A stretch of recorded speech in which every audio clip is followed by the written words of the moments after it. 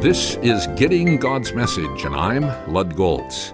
As we come to chapter 10 in Mark's Gospel, let's use a study method I call a chapter study.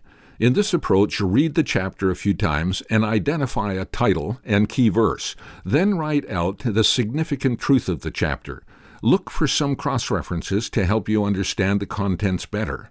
If questions arise in your mind, write them down. When you've done these, develop an outline. Conclude the study by developing some applications based on the study. When I did this for Mark 10, I gave the title as The Key to a God-Blessed Life. For the key verse, I chose verse 16. He took the children in his arms, put his hands on them, and blessed them. When I reviewed the contents of the chapter again, I felt the significant truth to remember is this.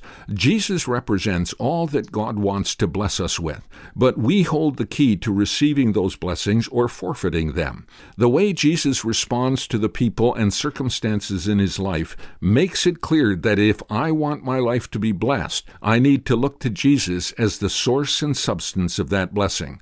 He modeled a God-blessed life. He blessed those who came to him and trusted in him, but he rebuked and rejected those who wanted to do it their own way rather than God's way. His way is summed up in verse 45. For even the Son of Man did not come to be served, but to serve, and to give his life as a ransom for many.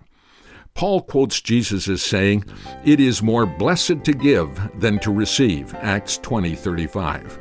Apply this principle to every area of your life if you want to experience the God-blessed life. And if you'd like to review these messages, go to my website, gettinggodsmessage.org.